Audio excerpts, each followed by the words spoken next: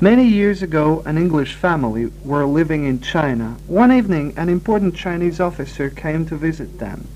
It was getting later and later, and he still did not go, so the hostess invited him to have dinner with them. But she had very little food in the house, so she quickly went to the kitchen and spoke to her Chinese cook. He listened to her and then said, "It's all right, you will have a very good dinner." When they all sat down to eat, the lady was very surprised because there was a lot of good food there.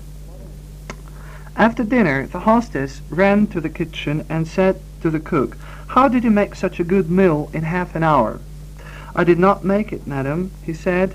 "I sent one of the servants to the Chinese officer's house, and he brought back his dinner."